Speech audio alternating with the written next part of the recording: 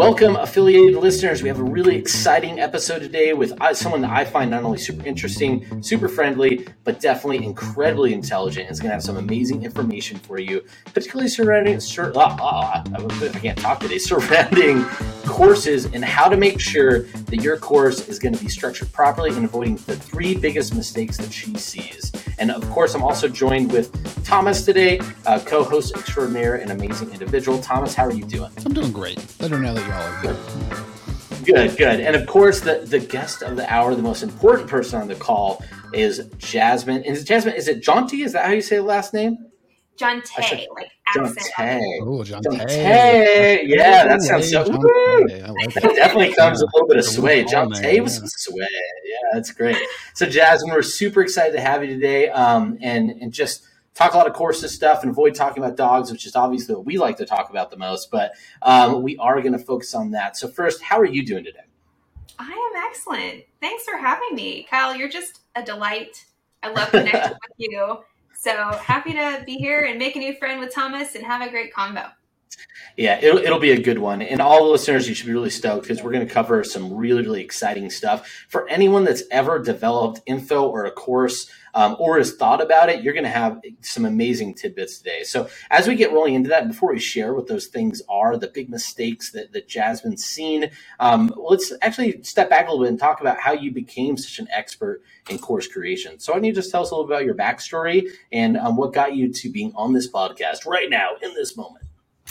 Well, I started as a teacher. I taught first grade in the lowest performing school in the country, which at the time was in Detroit, Michigan, and loved my kids, my babies, as we all of our teachers call our kids. And that's really where I got my start, right? It's like education. Like, how do I impart knowledge in a way that's fun and exciting? Because, with 5-year-olds, if it's not fun and exciting, they're out. Like, you have lost the room. People always say, "Oh, speaking on stage is hard." Also, 34-year-old adults. So I know people always say speaking on stage is hard, and I'm like, "Oh no, like that's hard." But like speaking to kids, they will tell you if you're great or not. Like, they have no filter there. So that's where I got my start. I eventually made my way into online business, built my own programs, helped people get incredible results. That was never my problem. I could build 4 of my own programs and launch them at a time. Like, that wasn't my issue. My issue was scaling. Like Thomas has this happy scaling image in the background here. And I see that and I'm just like, oh my goodness, I could not figure it out. So after being frustrated for long enough, I bought a program about, how to scale my business. It was $7,500. It was with this guy who was well known in the space. Values seemed to be really aligned, was super excited about this purchase. And I got into the program and it was total horse poop. It was awful. It was like the so material clear. Or just, all of it was, yeah. Like the whole thing was just so clear. He went on a walk and talked into a video or a voice recorder for 45 minutes, and someone dubbed slides over top. Oh, wow. And this dude is making millions of dollars a year. With that, he's on ClickFunnels stages. Mm-hmm. He's at all the big events, and it completely blew my mind. And I thought, this is a huge problem. And I had no idea it was a problem because, people like you and me, and I'm sure all the folks at ClickBank, they want to make a really great product. And it just wasn't a thing for this guy. And I thought, you know what, like I can help solve this problem. And so reached out to some friends, and sure enough, it was a problem for them. They didn't know how to take all this knowledge inside of their brain and map it out and make something truly incredible and transformational with clients at the forefront. So that's how I kind of learned to apply what I learned in the classroom and then add that to what I learned when I was selling and marketing my own programs for the first time and starting all those up to what I do now, which is build programs for other people. I think that it's funny because I love that you said that so many of us, and I imagine even lots of listeners are like, yeah, I assume the content and the everything afterwards must be amazing. But I know Thomas and I could probably both agree. We've seen what's in the back end and sometimes like, holy crap. Like, and I think the big thing is it's not like people are trying to do a bad job. It's just Absolutely. Like what you said. It's really hard. It's a big challenge to be able to get that right, especially if you don't have experience teaching first grade inner city students and getting them to learn when everything in their body tells them, I don't want to be here. So I think it's really amazing. And definitely it's been obviously very successful for you, which we're excited to talk about it today. But yeah, definitely not a surprise to me, but maybe a surprise that not enough people know how to fix it. Mm-hmm. And it's a bit sneaky because so many experts are excellent at answering questions, but answering questions is really just like filing through your brain and producing a response. But like creating a program is taking that entire file cabinet of your brain and deciding which files are important, which ones aren't, what's the order and sequence it needs to go into the cabinet, and how do I present this information so that someone else can, read it, respond to it, and get a result. Yeah, so what is the middle ground? Is there a middle ground for going too hard, I guess, on quality versus selling? Like, because I can imagine there's like, oh my gosh, I've spent hundreds of hours making this course look perfect. It's amazing. I learned how to be my own VA, basically, or my own AV, right? Audiovisual tech person, all that. And then they can't sell it. Like, where's the middle ground when you're trying to balance making a course versus selling a course? I always think market research is really, really important. Like, you do want to validate the offer before you go and build it. And yeah, like in some ways, done is better than perfect. Like when you first put it out there, do you need all this gamification? No. Like, do you need really fancy PDFs and deliverables? No. Do you need the most robust, learning management system, like a Kajabi, Think of It, Teachable? No. Like, you just need to get out there, and done is definitely better than perfect. But there's also some things that you want to keep in mind, like instructional design, like how to actually help people see the result at the end of the day. So, yeah. And I think that's a perfect transition too. Because like you said, like Tom said, it's like you could spend all the time creating the product and never actually sell any of it, right? That would be one of the worst things ever. Like, it's never done, which oddly enough makes me think of Station 11. But we won't get into TV shows that I really love, although I'd strongly recommend it to all the listeners. Everywhere. I know, dude, it is so good. It's so good. So, I think that transitions really nicely into kind of what we were going to talk about today, which is, I want it to be done, but I want it to be done well enough, right? So we're about some of like the big three things. We're going to cover three things with Jasmine today to really uncover what are the main three things that maybe you should focus on to get it done well enough to where you don't have to go super advanced, but you're not going to, kind of ruin your reputation or trust, or even just make it non-effective for whatever course that you create. So where would you like to start? What do you think is the first big thing that people really need to pay attention to when they're trying to get their course done well enough to get it out? The first thing I'd say is, the mistake I often see is mistakes. Yeah, sorry. I should frame that better. What are the big mistakes that people make when they're trying to just get it done? Well, one of the big mistakes is their content is either too long or there's too much of it. So back when courses started, people thought, okay, an hour a week, people could, my students can give me an hour a week. So I'm going to film an hour-long video and I'm going to put that up, and that's great. But now in the world of Netflix and TikTok, we all know that short form is the way to go. That's all people want. Our attention spans are 7 seconds now. So instead of thinking about, that big hour-long module, you want to chunk that into what I consider short form for courses, which is 5 to 15 minute videos. Now, some people will say 15 minutes is too long, and that can be true depending on who your ideal client is and the content that you teach. If you're teaching something that you really need to be thorough with, then I'm okay extending it to 15 minutes. But the key is you don't want a bunch of 15-minute videos back to back to back. As much as you can, you want to tighten it up and make it short. So like, for example, we did an acquisitions course not too long ago, and they had some videos that were full on 15 minutes because we're talking about, how to determine if a deal is a good deal or not. That's intricate. There's a lot of steps to it.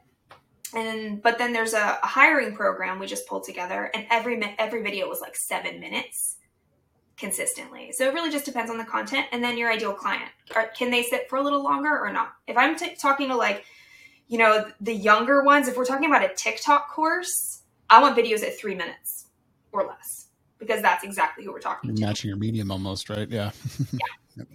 So that's the first piece, is like, you really, instead of thinking about, like, how can I add more value by making this really robust and long, think about how can I add more value by cutting it down to the minimum amount they need to see the result at the end of this lesson, this micro content.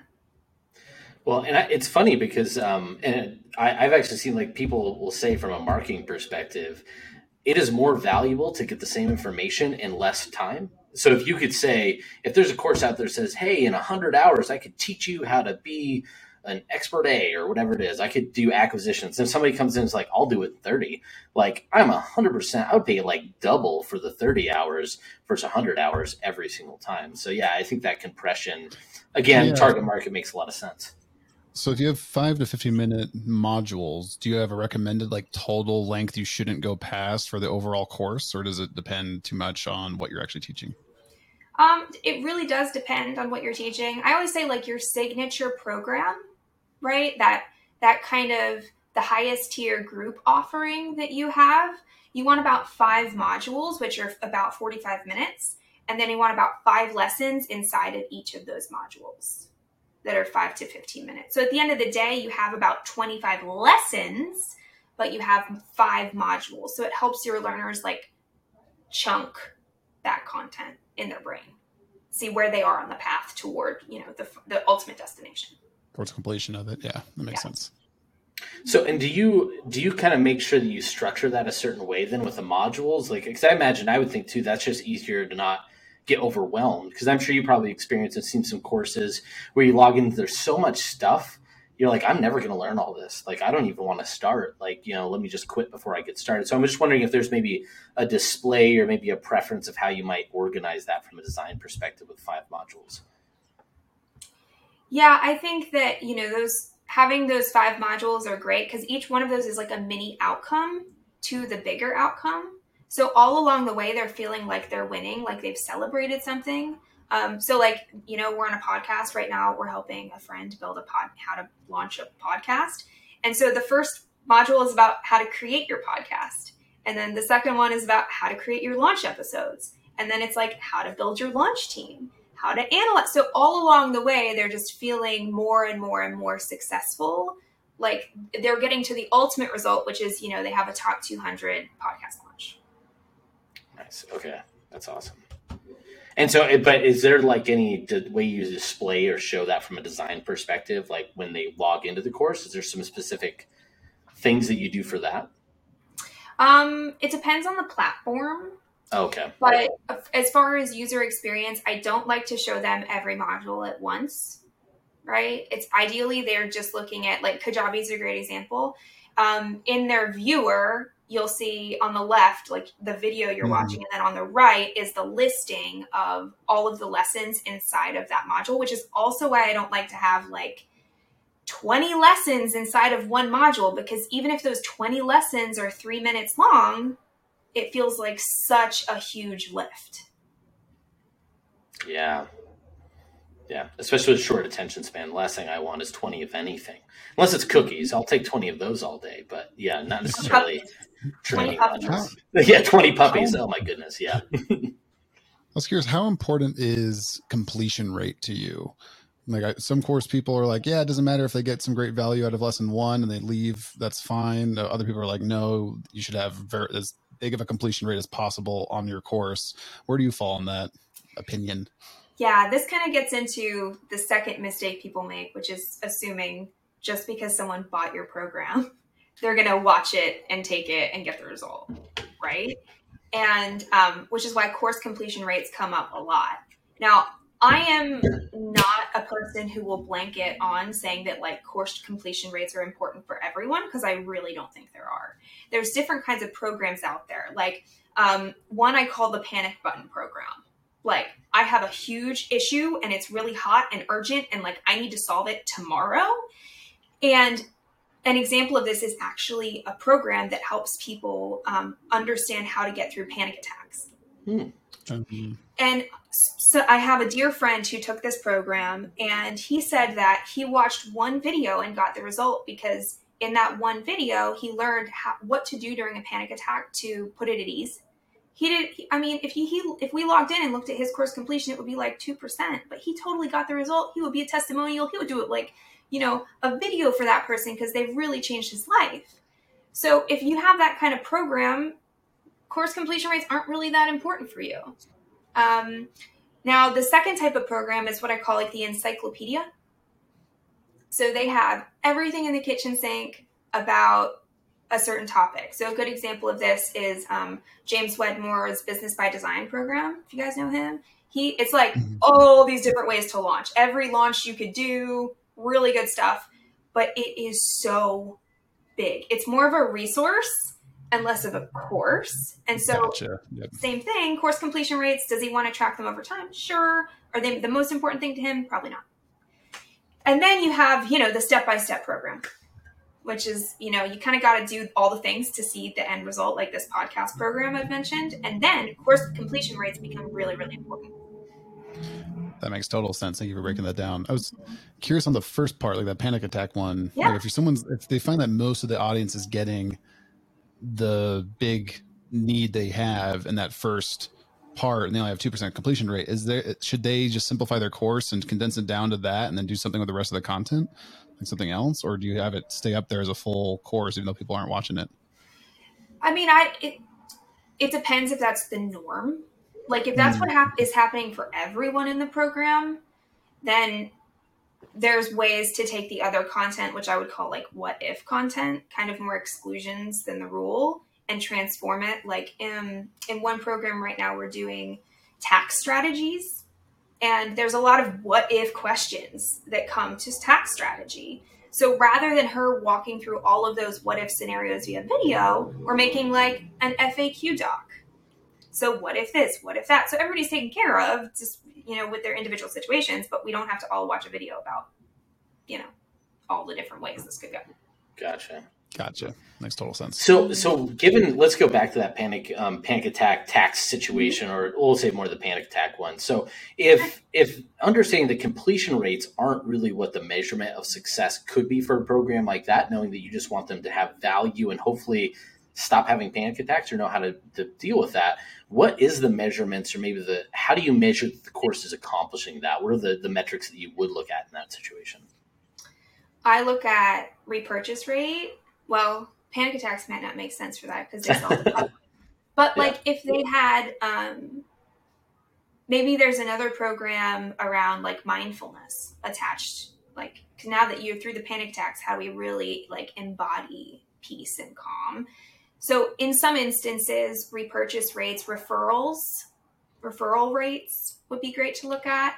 And also like what a net promoter score. Like this is the most underused metric, I think, in course creation world. And it's so effective at tracking, where do people really land on the scale of 1 to... So that's... I imagine most of our listener base knows NPS, but for the few that might be like, what is that? Can you break down what the net promoter score is and how you'd use it for this kind of customer?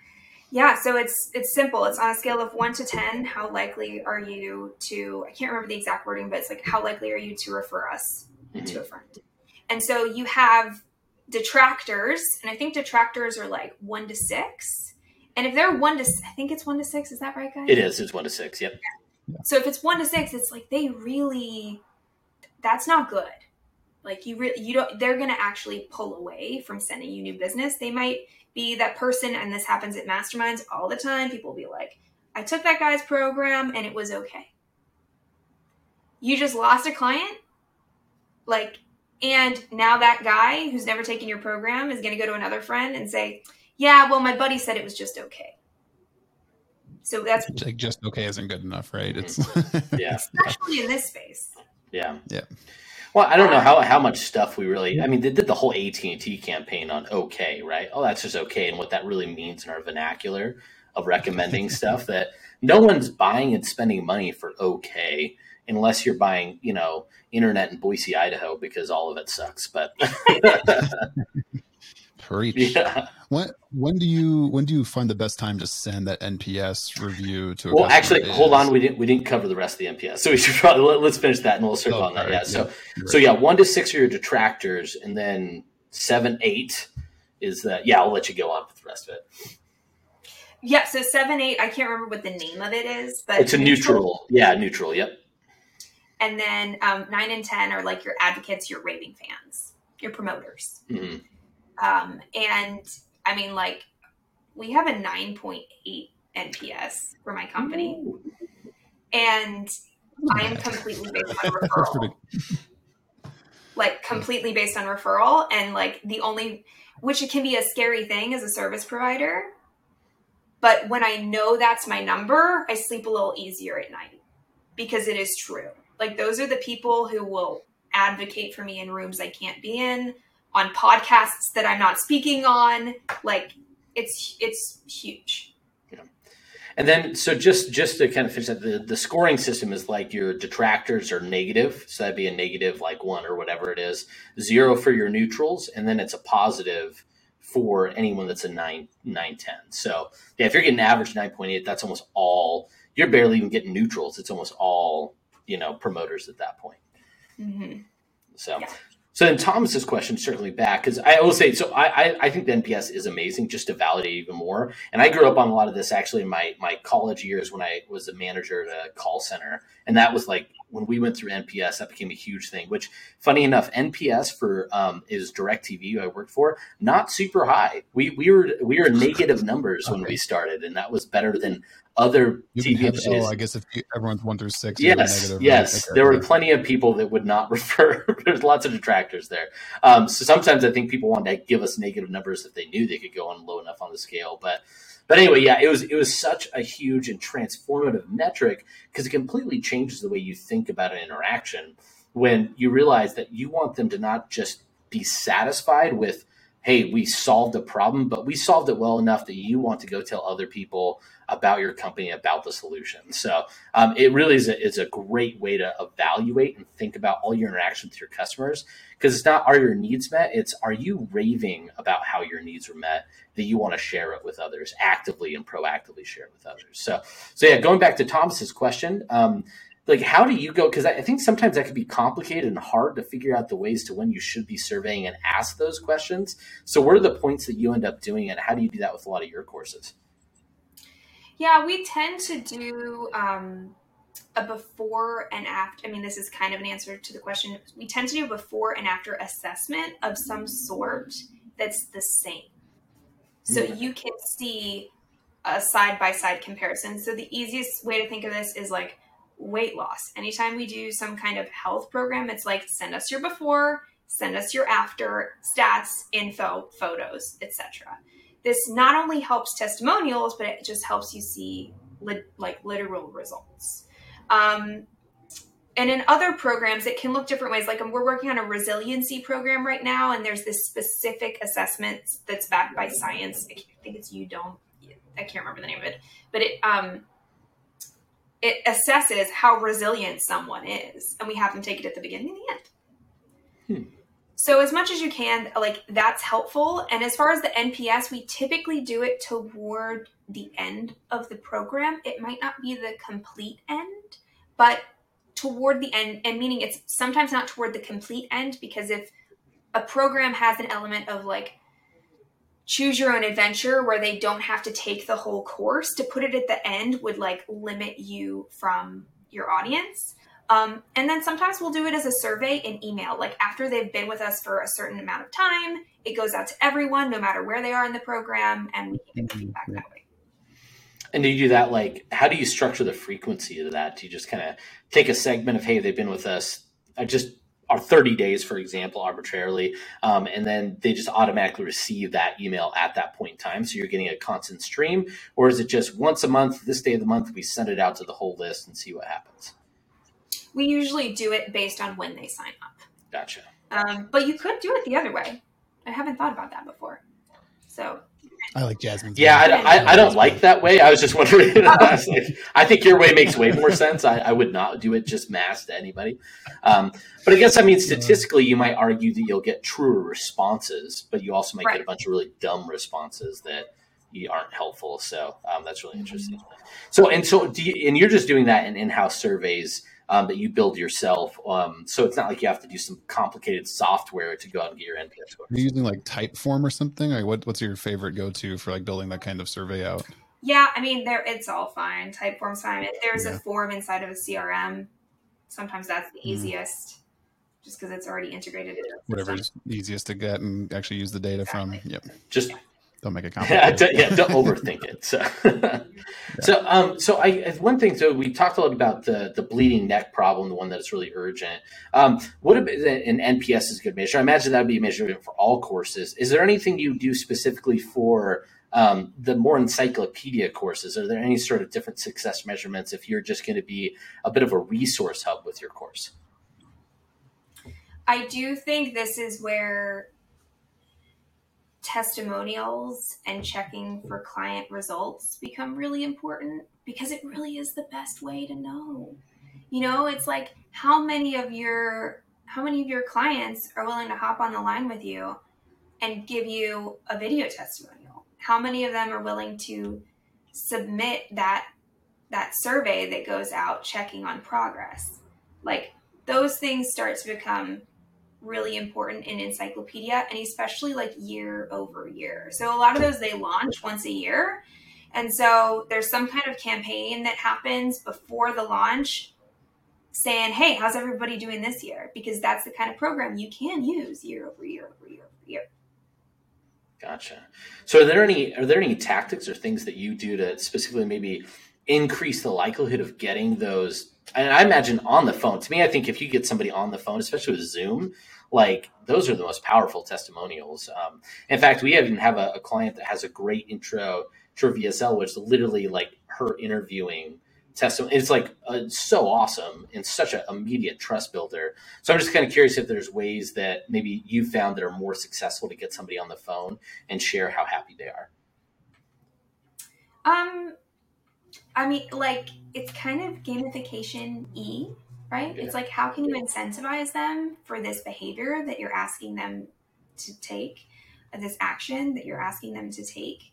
Can you do a giveaway? Can you do a contest around the best testimonial? Can you give them the opportunity to come on your really successful podcast? Like, what are the things that they're going to want? And how can you incentivize them? How can you corral the community if you have a community? How can you corral the community behind something that they're really excited about? Even like, if you've heard of the awards ceremony strategy, where once a month, once a quarter, you recognize all the people in your community for their recent achievements. Well, if you do that, right, if you're giving to them in some way, if you're celebrating them in some way, they're naturally going to say, oh, you want to get on the phone with me? Okay. Or you want to get on the phone with my team? Okay. Right? So those are just it's a smattering of ideas, I suppose, but you just kind of got to get creative with it, knowing who your audience is and what they want. Yes. Well, no, I think having that's just important. I think the big part there is some sort of incentive, or give some, like you're going to give me, you should give something to highlight back. But it can't be as simple. I actually love the idea of the award show. I don't know. That feels like something we should do, Thomas? Like we should do some sort of like ClickBank award show, for our broader audience outside of even like our clients. Like that sounds like super easy and super smart. What a fun way, especially if you have, like, I imagine encyclopedia offers. Yeah, there's some courses where it's like you get like a graduation exit interview almost, right? And it's like just part of it, and you're expecting it. Hey, at the end of this, and they prep you for it, right? You're going to talk to this mentor of you that you just went through, if you have the bandwidth to do that, right? And whoever taught the course is hopping on the phone or Zoom, and you're getting that exit interview almost. That's smart. That's where you can collect NPS or testimonial and all that kind of stuff. Yeah. No, that's great. That's really smart. So look, we're just brainstorming all sorts of great marketing ideas that we come on here. Well, so we cover kind of not obviously. So we cover a lot of like, hey, not everyone's going to complete it, but that doesn't mean that your course is failing. Really, the success measurement of all courses should be how much they're talking about it with other people, right? Are they willing to get on the phone and give you a testimonial? Are they willing to talk to somebody they care about that might be suffering or have the exact same thing that's going on in their life and share your course as a solution? Or are you just okay? And if you're just okay, you need to do something to fix your course, like probably hire Jasmine and have her fix it for you if that ends up being a big struggle. But that transition. So the third thing that we really want to focus on, our biggest mistake that you tend to see. Oh, sorry, I got distracted by something. But yeah, you tend to see. So let's talk about that. Kind of one of the big three mistake, or the final mistake you commonly see people make. I don't know why. Apparently, like at the end of the day, I'm not talking as well as I normally do. So this is a bit more of a fumbly episode. Darn brain fog that seems to be hitting me. But anyway, so yeah, let's talk about that third one. Sure. So third one is not capitalizing on upsells. So especially with the affiliate world, like you are rightfully so sharing a lot of the revenue on the front end with your affiliate. Now, that means that if you are not intentional about creating upsells and an upsell environment inside the program, you're like extra losing out. Yeah. And so just to clarify on this, just make sure so we're really talking not like upsells we might have in a funnel that happens post-purchase. This is within the course. So as they're going along, how are you creating situations for them to not only just want more, but buy more and make it easy? Yeah, exactly. And there's a ton of ways you can do that, right? You can do soft mentions, which are really easy. It's just the idea of, you know, what your ascension model is. You know what the next product is or program is that they're going to buy into. And at moments where it makes sense, you mention it with the presupposition, right? This little NLP with the presupposition that they're going to join because they're going to be successful with this program and they're going to have the next problem that is unlocked after they complete this program. And of course, they're going to come back to you because you've helped them so much with this problem. So like an example of that, I'll go back to this podcast program. In this first program, she talks about how to create and launch it. Her follow-up program is how to monetize your podcast. And when we're teaching like creating your show outro, she mentions, and you know, don't worry about this now. We're going to get to the ads that you can use in your outro to monetize that in the, you know, membership after this. So it's a simple way to just start seeding that thought like, oh, when I join the membership. Mm-hmm. Yeah. Well, I love that too, because I imagine a newbie mistake, like what I would naturally do if I was making, not that I could, a podcast course, I'd probably make that all one course.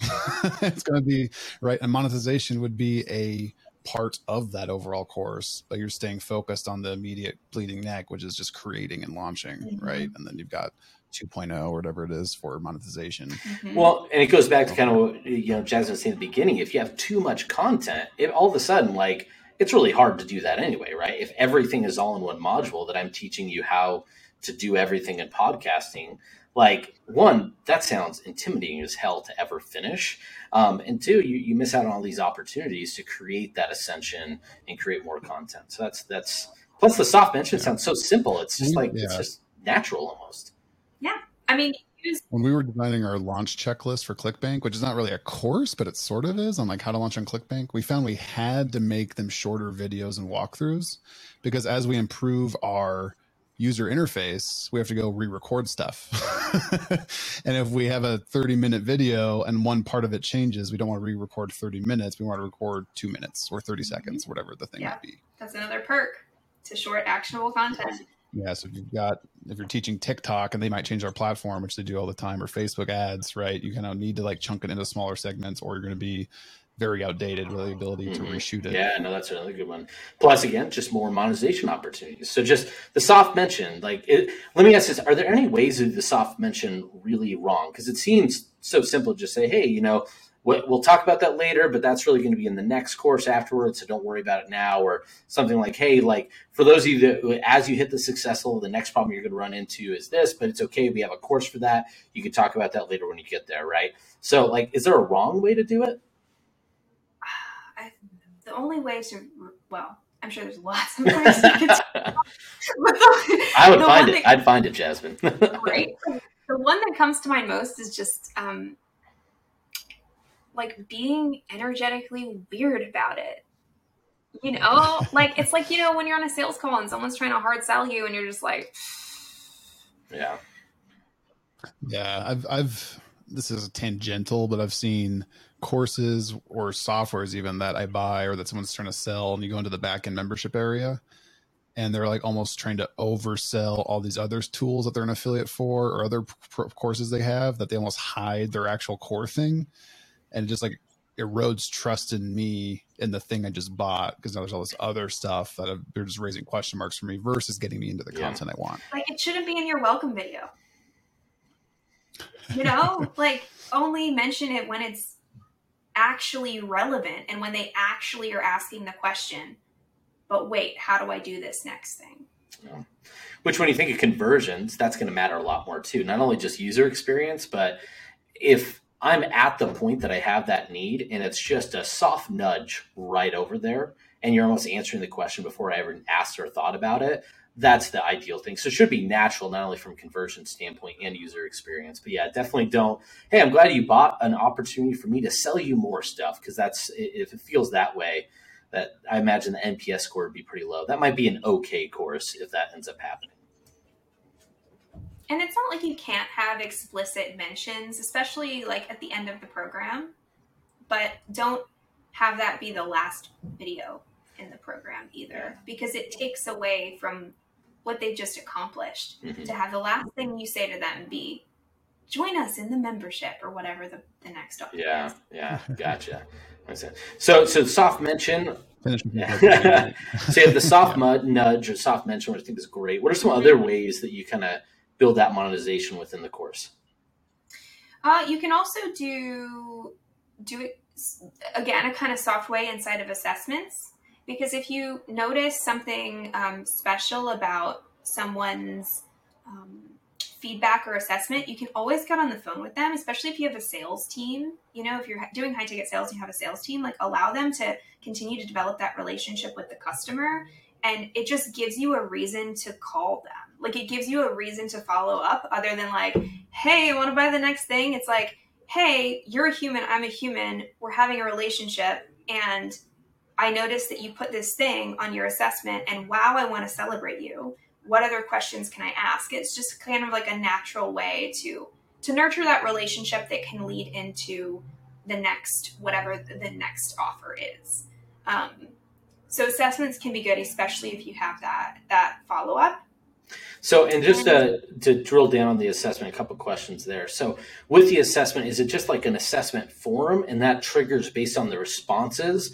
A phone call, say, hey, we really appreciate you, blah, blah, blah. Like you filled out this assessment. There's one part that we just wanted to make sure that you had all your question answered. We just wanted to follow up with you and make sure that you're fully satisfied, Is it like that, or is it more of a schedule your exit assessment and you're doing it live with them, or is it a combination of both?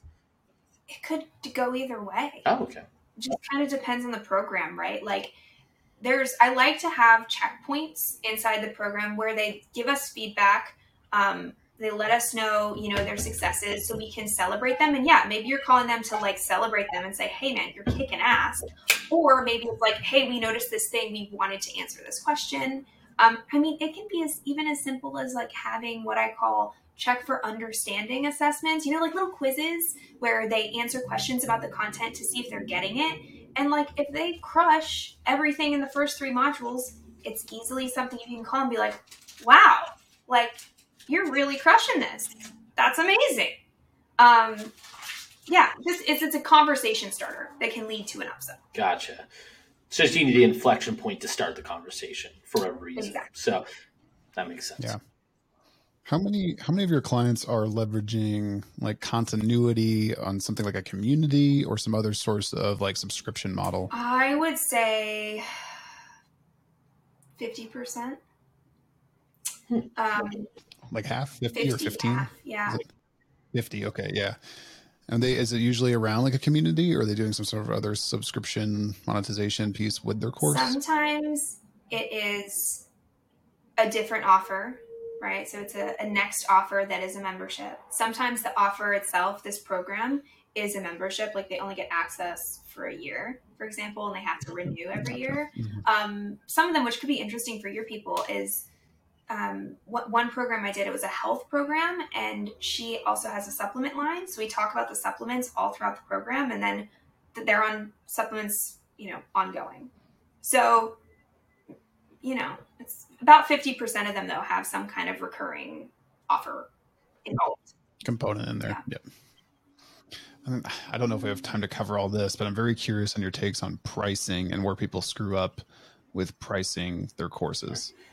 Well, before we jump into that, I just want to make sure, are there any other like monetization things, I do think that's a great question on the science of pricing. I know there's a lot to unpack there, but just want to make sure that was there any other like just bleeding big, hey, you don't miss out on this opportunity to get some monetization with your course. Then we could go to Thomas's question as the bonus, awesome little piece of content. We're getting bonuses out here on Affiliated. That's great. So there is one more, which is using testimonials inside of your program that Soft mentioned the upsell. So, for example, in this podcasting program, when we get to a sticky point, when students start to believe, maybe I can't do this, maybe this isn't for me, maybe she has something that I don't have, that's when we put in testimonials, stories of her previous students who've gone through it and seen the result and what happened. And if you can throw in a soft mention into what comes next there too, sometimes that's great. So for her, it'll be something like, oh my gosh, like I cannot believe my podcast was ranked in the top 20 of my category. Like I'm so excited and I just cannot wait to monetize it with Courtney next. Right. And so it's like it's a soft way to, again, so smart. Feeding them. But also, if you don't have the upsell inside of your testimonials, like please, please, please, please, please use testimonials inside of your program. It's one of them. Everybody thinks about it on the sales page, but they never think about it inside the product itself. Yeah, that's great. That is fantastic. So, yeah, I've never heard that before. But really it makes so much sense, especially if you think about that near the inflection point of an NPS score, because you're already conditioning people to say, not only is this a great program, but I should tell people about how great it is, right? So I think that's super, super interesting. Really love that. Well, now let's go on to the other very interesting, great question Thomas brought up around pricing. Oh, sorry. I wanted to give Jasmine, before we jump into that, as a little piece of bonus content, we'll call it, I want to give you a chance to, where can people find out more about you and who's the best type of person if someone wants to work with you on their course? Where should that person be in their journey? Yeah, well, you can find me on all the interwebs. You can find, it's just my name, JasmineJonte.com. Instagram is probably my preferred platform. If you want access to the ways to make your course as binge-worthy as Netflix, you can go to JasmineJonte.com/Netflix. I'll send you guys that link. And yeah, in terms of the clients that we've done for you work for, meaning like we really extract all the wisdom out of your brain and turn it into everything inside of the program and the portal. That kind of person is sometimes just getting started for the first time, teaching what they know. Meaning they're an expert. They've been doing what they do for a long time, but they're teaching it for the first time. That's kind of the first person we work with. The second is someone who's launched before and they have a course that's working, but they know it's like C+, B-, and they really want to scale it. They want to see higher retention, higher referral rates. And so we come in and just revamp the whole thing before a relaunch. So those are the main two types of people we work with. I love that. Thank you. Yeah, no, I find, and I know Kyle sees a lot of the same, right? It's like you have something that's okay, it's pretty good, but if they just understood monetization a bit more, customer lifetime value a bit more, probably pricing, which we'll go into in just a second here, they could really scale a lot bigger and kind of drive up sales on colder traffic with affiliates, open themselves other channels. So yes. And we love to say that we save 100 hours for every course creator that we work with, because you guys know, having put programs out there, it takes 10, 20 times as long to build the dang thing than it does to watch it in the end. There's so much that goes into it. And yeah, that's what we love the most. Is just I can't just walk in with a whiteboard and a camera and just film it all. I thought that's all I need to do, right? Close. Yeah. We can't do production in one day, but like if you're doing full production. But no, it's a longer process. Well, awesome. And I will just plug in, guys, like the fact that you can get a list on how to make your course bingeable, like Netflix bingeable, it's just awesome. This is great in here, but there's going to be even more tidbits than what we've covered for something like that. So if you have a course or you want to have a course, that feels like a must-have to go. And we'll make sure we put that in the show notes in the description so you could easily click it, but definitely make sure that you do if you have even a slight interest in creating a course for sure. So on to the next part, the big question, the bonus question, the rare bonus question on Affiliated. Let's talk about pricing with a little bit of time that we do have left. So what's your kind of methodology and thoughts around what is the right price and how do I know if I have the wrong price as you're going about selecting it? Oh, this is dangerous territory, guys. That's just where every bonus content should live, on the edge. I love it. Dangerous territory. Okay, I will throw a disclaimer up there that I am 100% an expert in creating amazing programs that help people get results. I would not consider myself an expert in sales and marketing. I'm very good at seeing where the product could go, how that interacts with sales and marketing, creating ideas. And I can tell you what I have seen work with the programs I've worked on as far as pricing. Sounds great. I do know that there's different approaches. Some people say, just be the highest price in the market because then you'll be luxury and no one else will be able to touch you and you'll be able to provide more value for your client.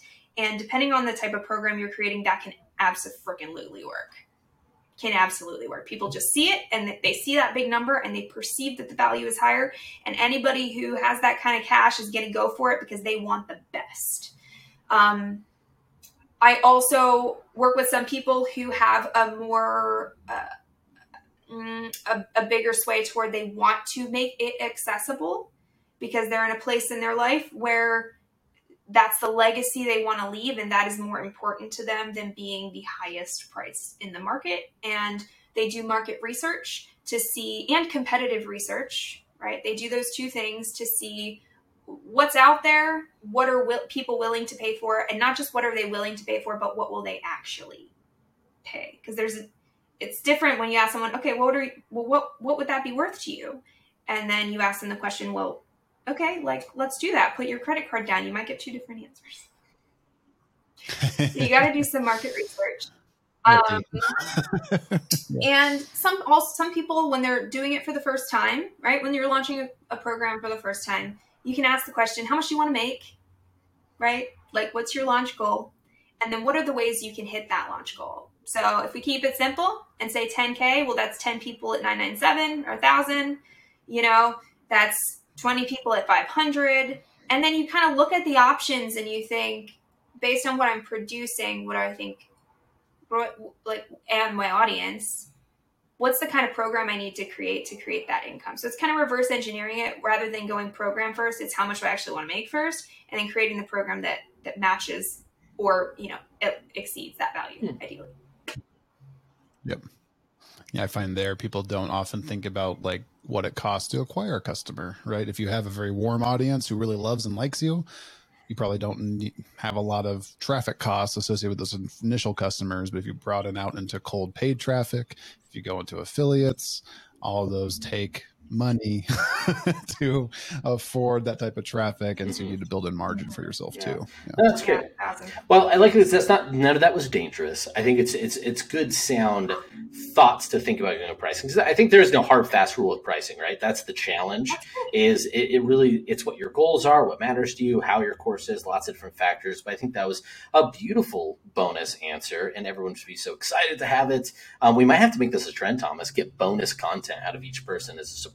So Jasmine would be the first one. So with that, though, really appreciate your time. This was super fun. It was great. I learned a ton. And hopefully you did as well, Thomas. I'm sure our listeners learned a lot of information as well. So again, look through the show descriptions. There's going to be the ways to not only get that checklist, but contact and reach out to Jasmine and feel like she's the person that's going to take your course to where it needs to be, whether it's created or you need it created. But again, just thank you so much for your time. Also, be sure to rate, review, subscribe to the podcast if you haven't already. The other thing I'd say too, if there's problems or people out there that you really, really would like us to talk to, those are where we'd like to see you comment about. Say, hey, Jasmine, it's great. Let's have you interview. I don't know why I'm thinking of Tony Robbins, but something like that. Whoever you'd like to see us talk to next, be sure to put that in the comments. We'd love to see it. We'd love to respond and make sure we continue providing great content. But with that, have a good one. And Thomas, what do you say when you turn on the light? Yay! All right, Jasmine, you have a good one. Thanks so much. Bye.